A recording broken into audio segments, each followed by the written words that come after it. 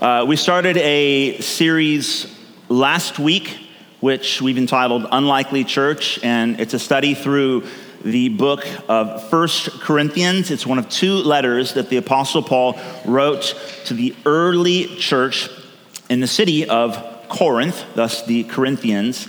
And 1st and 2nd Corinthians, the two letters, they're quite different. The second letter is more of a comforting book. It's a book that's really quite encouraging, whereas Paul's first letter, and there's probably more letters, but 1 Corinthians is really, it's Paul's attempt as a pastor, as a man who's deeply connected and who has a heart that's obviously full of love for these fellow believers in the city of Corinth. It's a letter from a pastor to a church that has major problems, inside and out. Internally, they've just got issues upon issues upon issues. They're struggling with things to do with morality, with simply getting along, with marriages falling apart, church services that are utterly chaotic, people being marginalized, being made to feel left out. And they just got issues. And on top of that, the city itself is such that it's really shocking that the church in Corinth ever survived the first century. And as we looked at yesterday, it's really simply a testament to God's faithfulness that this little fledgling church, this community of Jesus followers, actually made it. And they didn't simply survive the first century, but they thrived. And the grace of God was evident in that little church, those followers of Jesus. So we started last week. And this week, if you have a Bible, go ahead and open it up. We have some in the aisle here as well, if you want to grab one. Those are there for you. We're going to get right to it. And the way we're going to do this is we're just going to go bit by bit, not necessarily letter by letter, but we're going to take chunks at a time, and we're going to see if we can't capture themes and principles and really the heart behind what Paul is saying here. Now, I want to point out part 2, which we've entitled Agreement, the Centrality of Unity, that it's significant to note that after Paul's introduction, that was last week, the first 9 verses of his letter, after Paul's introduction, he then launches into, okay, let's get down to business. Let's begin to address what's going on here. So we need to note what Paul addresses first. There's a long list of things that Paul could begin to deal with, but this is where he goes to first. With that said, let's go ahead and read. 1 Corinthians chapter 1, verses 10 to 17. I appeal to you, brothers and sisters, is the way the Greek actually reads, by the name of our Lord Jesus Christ, that all of you agree, and there be no divisions among you, but that you be united in the same mind and the same judgment. For it has been reported to me by Chloe's people that there is quarreling among you, my brothers. What I mean is that each one of you says, I follow Paul. Oh, I follow Apollos. I follow Cephas, or I follow Christ. Is Christ divided? Next slide. Verse 14. Was Paul crucified for you? Or were you baptized in the name of Paul, speaking of himself? Verse 14. I thank God that I baptized none of you except Crispus and Gaius, so that no one may say that you were baptized in my name. I did baptize also the household of Stephanas. Beyond that, I do not know whether I baptized anyone else. For Christ did not send me to baptize, but to preach the gospel, and not with words of eloquent wisdom, lest the cross of Christ be emptied of its power. Can we go back one slide, please? I appeal to you, brothers, for the sake of Jesus and his family, that you all agree, and that there be no divisions among you, but that you be united in the same mind and the same judgment. Interesting. The very first thing that Paul decides, okay, before we address any of the specifics, before we get into any of the details in terms of some of the things that are going on, some of the things that you wrote to me about. You know, the Corinthians actually wrote Paul a letter.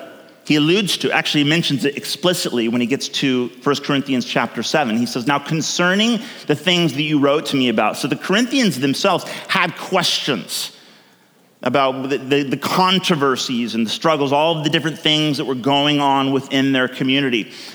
It takes Paul 6 chapters of his letter before he even finally gets around to saying anything about their questions and these issues that they have. Instead, he says, I've heard. It's interesting, they don't bring up in their letter, apparently, the fact that there's like major quarreling going on. People are fighting in the church. There's divisions, factions breaking out among the family of God. But Paul's heard from Chloe's people. I imagine Chloe must be one of the, maybe like a small group leader of some sort. First century small group leader.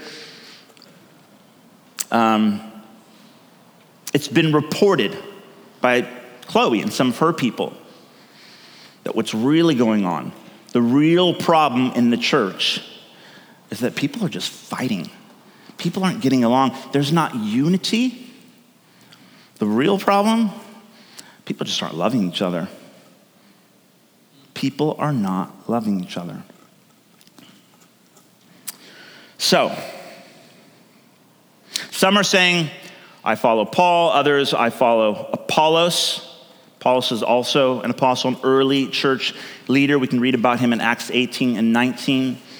Some are saying, forget those guys. I'm gonna go apostolic. I'm taking it straight to Peter. That is Cephas. And then others are like, nah, forget all y'all.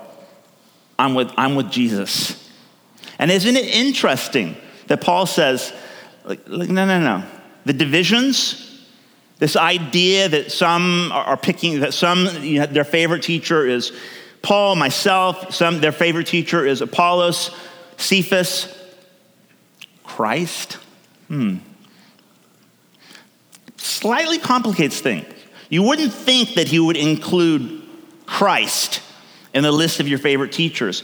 His point being that you don't get to pick your favorite guy. Christ can't be divided up that way.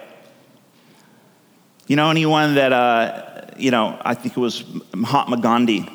In fact, I read his spiritual autobiography about a year ago, which he entitled My Experiments in Truth. And it was in that autobiography that Gandhi said, I like Christ, not a big fan of your Christians. They're not much like your Christ. And how many times have you heard that? I'm down with Jesus, maybe. Not so much his followers. Certainly not the pastors. And Paul's response would be, it doesn't work like that. You don't get to pick one and reject the other. What God is doing in his church, what Jesus came to establish, his plan for spreading his transformative, sacrificial love across the planet, requires that we get along, that there be unity of mind and judgment, that we be in agreement. So guys, we're gonna talk about agreement this morning. Not glamorous, not deep, not necessarily super exciting, but this is apparently what Paul believes is the starting point. And so we're gonna look at it today. I wanna break this sermon up into 4 questions. If we can go 2 slides forward. What does it mean to be in agreement? Quite simply. What are we to agree upon as followers of Jesus, if you are one? Number 3, why is it so important, agreement? And number 4, perhaps most importantly, how do we actually pull it off? How do we do unity in a community in the body of Christ? So what is agreement? Let's start there. Jesus said according to the Gospel of John, John chapter 17, this was on the eve of his crucifixion, what most of our Bibles entitle the high priestly prayer. He's praying for his disciples. And he prays that his disciples, which would include us, might be one. Might be one. And the word he uses, I don't normally go to the Greek, but it's significant in this case. The Greek word he uses, it's hais, or the Hebrew equivalent would be echad. It's the same word that the scriptures use to describe or define the oneness of God himself. So when Jesus is praying that his followers, that his disciples, that we might be one, what he's really praying is that we might be united like God himself. So theologically, what does agreement look like? What does it mean to be in agreement? As a community, it means to be like God. In essence, it means to be like God. Trinity, not uniformity, but diversity in unity. If you study the scriptures carefully, it almost leaps off the pages. It's undeniable. It's arguably obvious that there's a three-in-oneness about the essence of God. God the Father, God the Son, and God the Holy Spirit. 3 persons, one in substance or essence. It's diversity and unity. It's true, loving community. And to be in agreement, to be united, is to be like God, theologically speaking. Practically, what does it mean? Practically, it looks like a vastly diverse group of people. You reckon we qualify? Depends how you define diverse. It looks like a vastly diverse group of people living out their lives together such that their differences pale in comparison to one greater, unifying, common reality. In fact, it's a reality that's so great that their differences aren't simply diminished in comparison, but rather made to accentuate the surpassingly greater unifying commonality.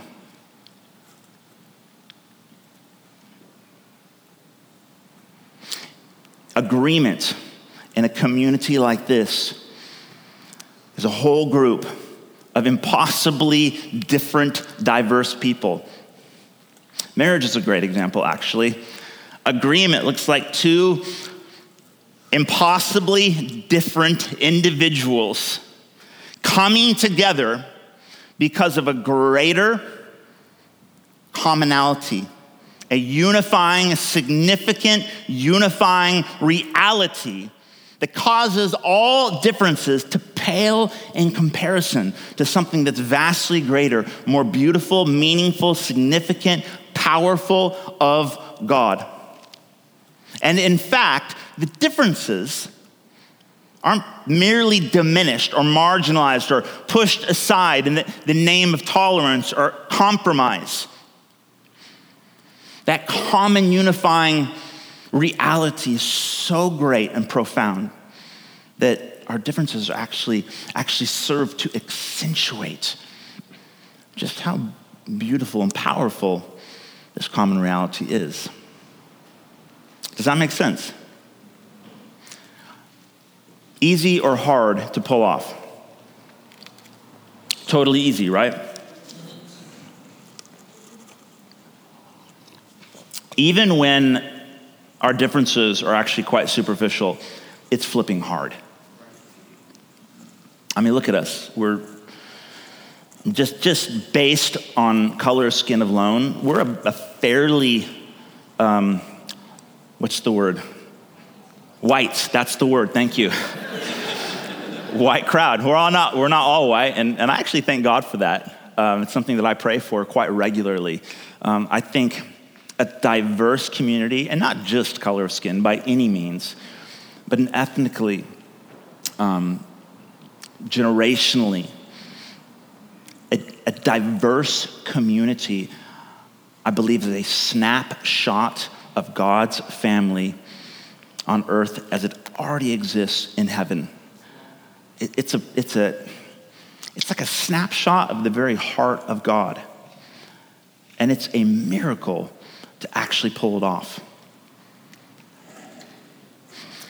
So this begs the question, what exactly are we to agree upon?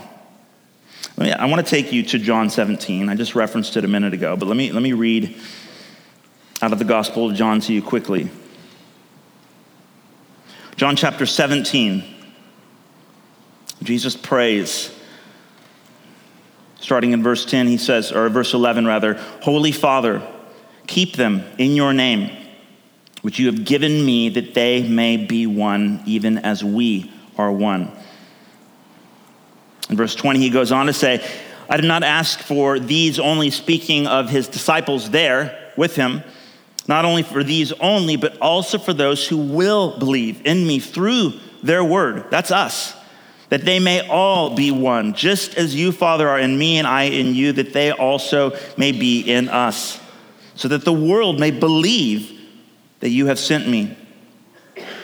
I in them and you in me, that they may become perfectly one, so that the world may know that you sent me and loved them even as you loved me.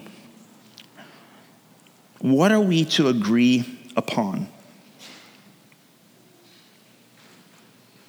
Paul says in, going back to 1 Corinthians chapter 1, verse 10, he's appealing to the Corinthians. He's appealing to us, essentially, saying, won't you be one in mind and in judgment?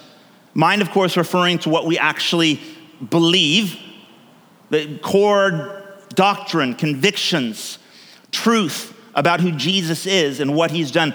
Judgment referring to our application of what we believe. What are we to make of what's true about Jesus in terms of how we actually apply it and live out our lives? So he's talking about being united in what we think and how we act. What specifically is it about what we believe and how we act that Paul is wanting to emphasize? Well, we're actually going to get to that next week. If you like to skip ahead, in verse 18, he begins to unpack the gospel. But just in case that just bugs you to all get out, I'll give you a little sneak peek. Essentially, the common reality that Paul is after, that sets up the foundation for love and unity, it's that there are a group of people who were all once dead, and now in the light of who Jesus is and what he's done, are alive. We're all rescue victims. That's the great unifying reality. Apart from God, we were all once dead in our sins, by nature, children of wrath. But God, because of his great love for us, for his lost, broken, often slightly annoying children. If you got kids, you feel me? I love them to death, but man, you thought marriage was hard. Because of God's great love for us, he went on a rescue mission. He entered into creation, suffered and died on the cross, taking our sin upon himself, thus conquering death, coming back to life and offering new life to everyone who would turn from their old ways, simply trying to figure it out on their own, trying to be good people and just get along, to trusting in Jesus and his great work for us on the cross. And we experience new life. That's the common reality. We were all once dead, but now because of Jesus, we have been given new life. It's what Paul refers to as the word of the cross. And next week, we're going to talk about the utter folly of the cross. What a ridiculous reality from our perspective, perhaps.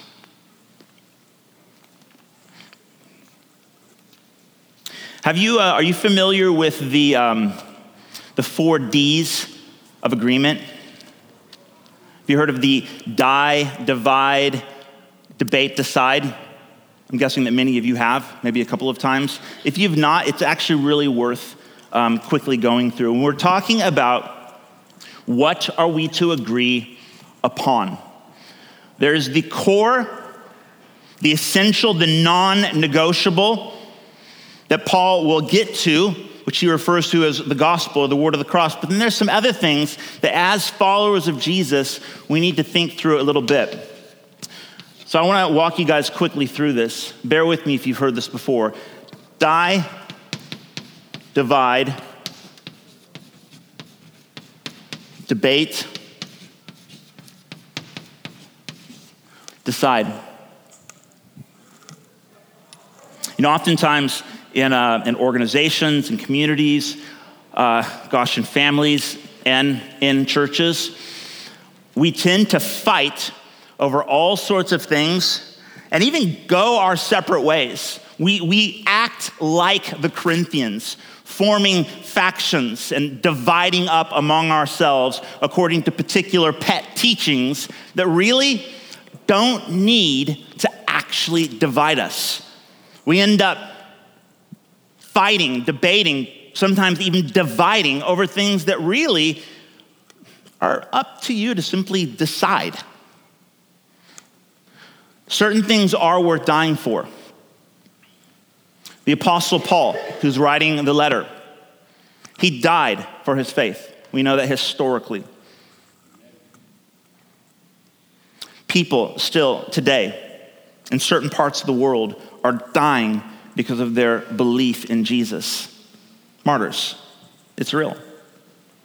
I think it's something that we should probably talk a little bit more about because it's a profound reality and it's very humbling, it's challenging. Have you ever wondered to yourself, if you're a Christian here, have you ever wondered to yourself, would you be willing to die if some, like in another parallel reality, you found yourself in some Middle Eastern country where a gun was put to your head and you were told to denounce your faith in Jesus or die? Would you have the courage to take the bullet and give up your life as one of many, many, many martyrs in the family of God? What is worth dying for in terms of your faith in Jesus? It's a great question to ask. What about divide?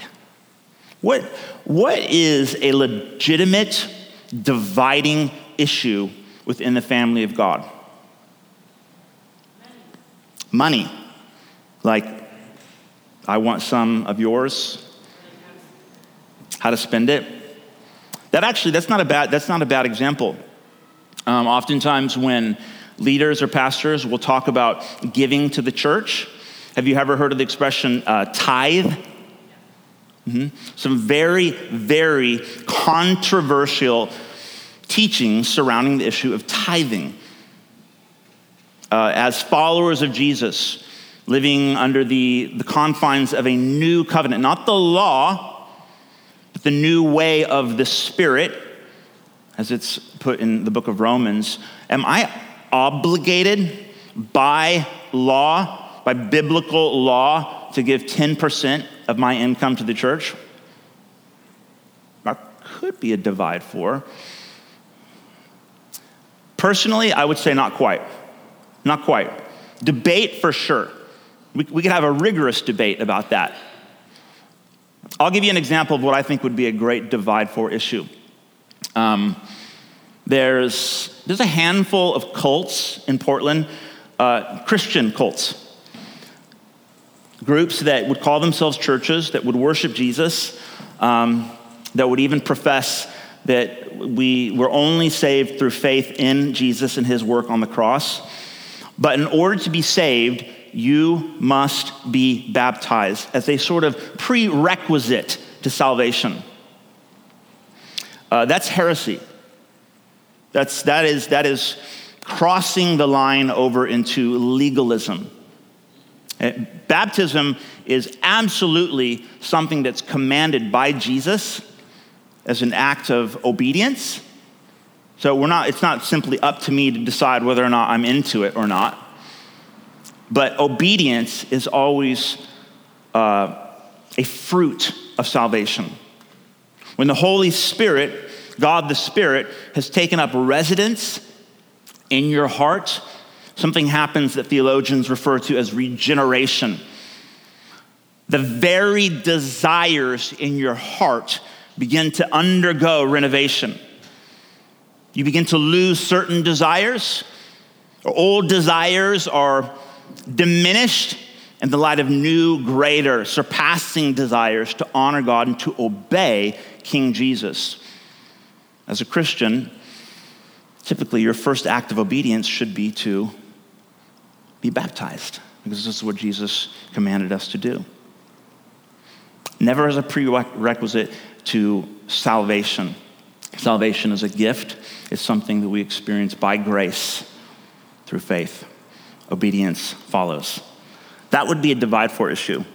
I would say, look, you might be a Christian.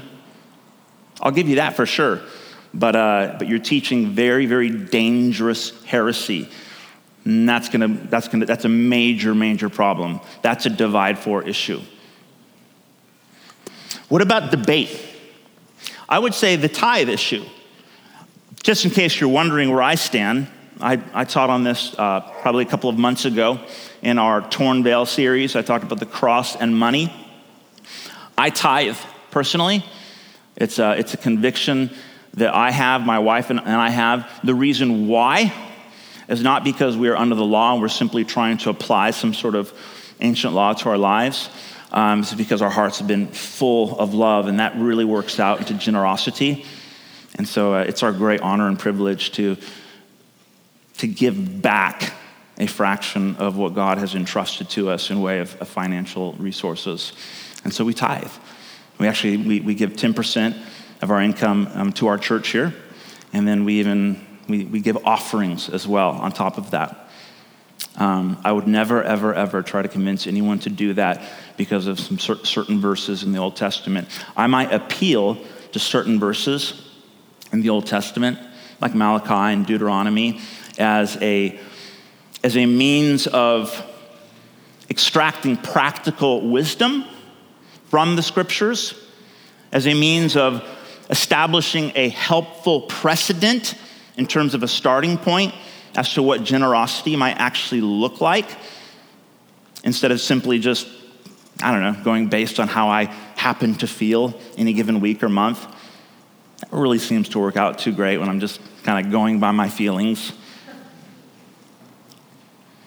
But whatever I do as obedience is always the outworking of God's love being poured into my heart. I have been set free to now serve in the new way of the Spirit. And that is a heart undergoing transformation as God's grace works itself out in my life. We could debate that. I would debate you. We could have a public debate over tithing. What about, what else would be a good debate for issue? The deity of Jesus? No, that's a die for. That's a die for. Yeah. Loving your enemies? Debate? Yes. Divide. Yeah. Non-optional. How about this one? So I went to seminary in London and studied theology in the Anglican communion. Anglicans baptize infants. We could debate that one. Most of us Protestants are like, what? No, that's weird, heresy. It's not heresy. I have certain convictions as to why I don't believe in baptizing infants. We dedicate infants for sure. We pray for them and dedicate them to Jesus and commit to raising them together as a community to follow Jesus and to experience his love. But Anglicans, they sprinkle the kids. It's fine. It's fine. They have biblical reasons for why they view baptism that way. And that's great. Understandable reasons. Debatable, but reasonable. And what about decide? Gosh, there's a million things that are simply left up to you to decide upon. Some of you believe that you should, if you're a woman, you should cover your head at church in worship and in prayer. Cool. I know exactly where you would get that from. Yeah. Paul. In fact, we're reading Paul. He's the one that says women should cover their heads in a worship setting. If you want to do that, it's totally fine. That's up to you to decide. That's your interpretation of a potentially complex portion of Scripture. And we'll get there. Actually, it's in 1 Corinthians. Should be fun. What about spiritual gifts? Raise your hand if you pray in tongues. No, don't raise your hand. We'll get there as well. Yeah, 1 Corinthians 12 and 14.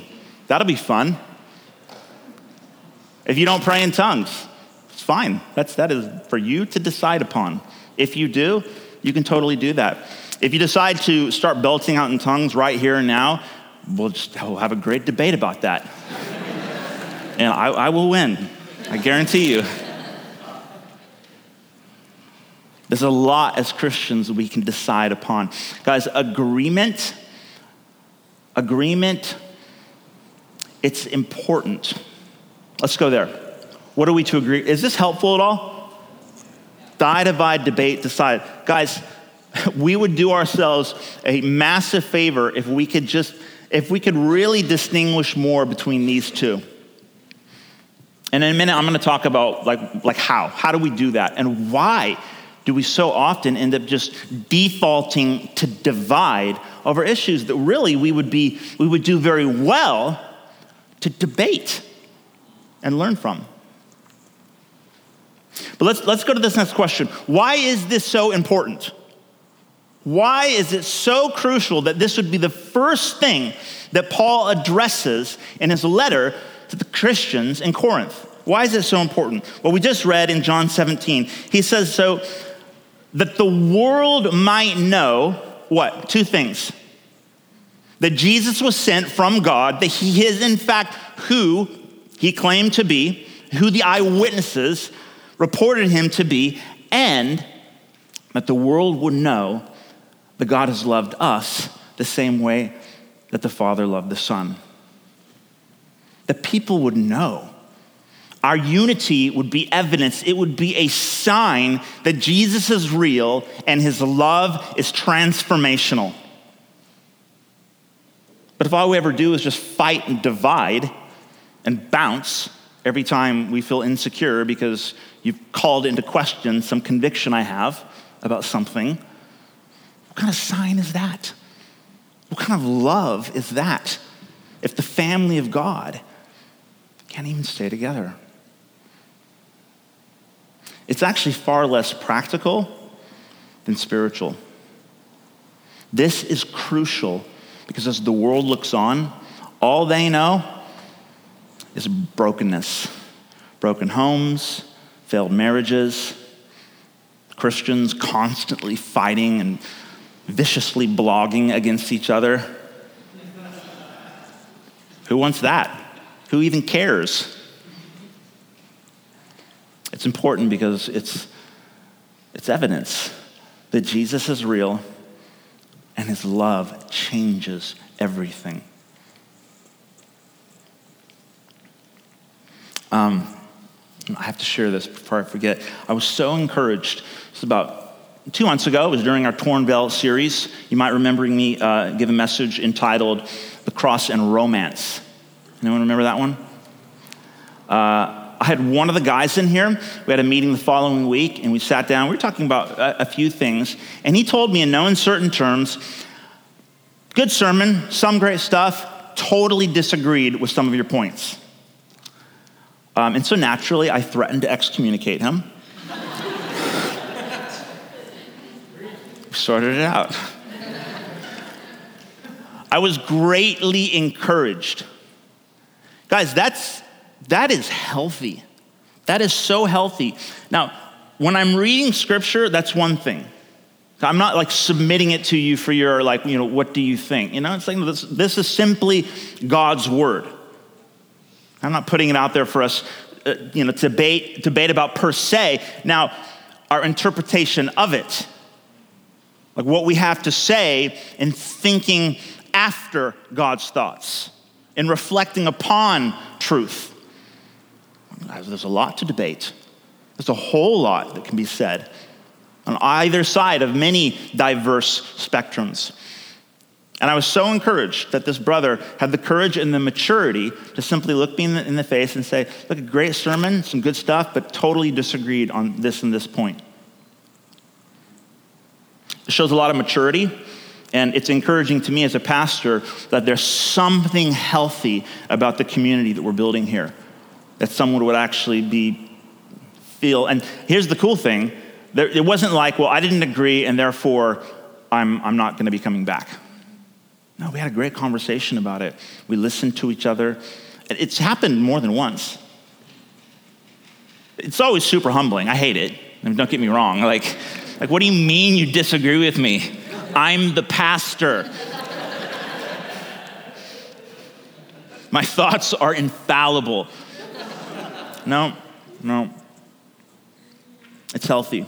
It's good. It's important. How do we pull it off? Guys, I want to get really, really simple. Can we go to the next slide, please? 2 things. Be secure and die to self. Not easy. I didn't say easy, but profoundly simple. Be secure, die to self, and don't just die, but die to self that you might live for God and others. It's important. Be secure. You know what we so often default to divide when we should simply be debating or perhaps even deciding? Because we're so dang insecure. This is why we've had to resort to tolerance as opposed to learning to actually disagree, but yet love each other.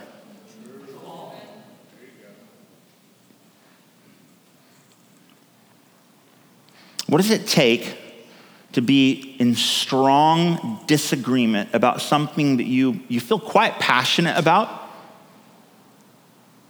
and yet it's not going to cause us to actually break fellowship, draw a dividing line, and somehow divide up the family of God? It takes being able to know where you stand, and that no matter what you believe or what you might say about how I'm wrong, it doesn't change who I am in Christ. I don't have to dig my heels in. I don't have to get defensive. I don't have to become argumentative. I don't need to raise my voice. I don't need to somehow convince you that I'm smarter than you because I have bigger books on my bookshelf. Guys, if we can be secure, if we can grow as children of God, knowing that our Heavenly Father wholly and unconditionally loves us and accepts us because of who He is and what He's done through Jesus on the cross, guys, we can disagree We can debate. We can even have some good old-fashioned fights. And it can be I'm not talking like fist fights. That would be interesting. I reckon there was one or two brawls in the Corinthian church. Wouldn't put it past them. We can argue and be secure that we're brothers and sisters in Christ, if you are a Christian. And we can have healthy, beneficial debates because we can listen to each other without feeling in our gut that I have to be defensive. I don't know what went wrong that we stopped being able to simply disagree and still respect and listen well to each other and learn from each other in the process. But this is what Paul is talking about. Agreement, he's not talking about uniformity. He's not talking about somehow we're all just melded into this one blob of something that we all have we're like the Borg. Any Trekkie fans in here?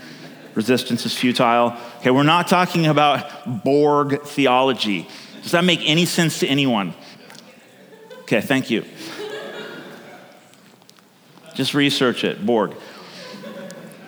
Not talking about that. We're talking about diversity in unity, Trinitarian community, where we know what's core, we know what's non-negotiable, we know what we'll die for, and we know what is simply to decide or debate and to be secure about and learn from each other as we engage and process through these things. Always be open to being wrong. Be open to being wrong. Many people, and we've only been around, we're like a 1-year-old church, less than 1-year-old church. I've seen people leave here, and I can see it happen. I'll say something you don't like, and I can tell you don't like it because of the expression on your face. And the number of times I've seen that person disappear. It's like, oh, there it went. It's only a matter of time for someone up here, whether it's me, someone here, or someone is going to say something that you really, really don't like and don't agree with. Will that be your cue to draw the line and divide? God, I hope not. Could be that you need to walk right up to me and be like, hey, brother, pastor, respectfully, what you said, that was not right. It was offensive and wrong. And hopefully I'll have the humility to repent, and the body will be built up in love. It takes being secure, and that's a miracle from Jesus. Finally, die to self. We all come in to the family of God as like infants, right? Diapers, nappies, can't feed ourselves, weak. Like we would die if someone didn't come along and really help us out. And this is how we come in. And so in a way, the church is like a daycare. That's really not what's happening downstairs. And we come here because we need help. We need someone to help us. We need Jesus, and we need Jesus in people. And that's great. That's wonderful. But eventually, we grow, we mature, and we realize that I'm not merely here to get, to receive, but to also give and to contribute. This is what Jesus refers to as losing your life that you might gain life. We need it. We need it as individuals in order to grow and to mature as children of God. We need to learn and be taught how to become contributors, how to begin to lose our own agenda and show up and say, okay, gosh, I'm beginning to get it. I'm not just here to see what I can get personally out of this. God's given me a lot to share. How can I contribute today? And we begin to die to self. We begin to let go of our personal agenda and look for ways to contribute and to give and to get involved in what God is doing. It's okay if you've come here today like looking to fulfill like your own personal agenda. It's totally okay. We love you. We'd love to introduce you to Jesus. I have to warn you though, what's gonna happen if you stick around long enough, you'll begin to feel this very uncomfortable, not pressure, pressure. Love from God to begin to grow and to love the way he does. We start out as infants. We grow up to like children. We can walk. We don't need someone changing our nappies. Eventually we enter into adolescence and we grow to become like spiritual mothers and fathers. Still have needs, still need to be constantly receiving. That's our posture. We never get too big to receive love from our Father and each other. We're always kids in that sense, but we mature so that we can begin to also contribute and give to our brothers and sisters. That's called dying to self, that we might live for God and others.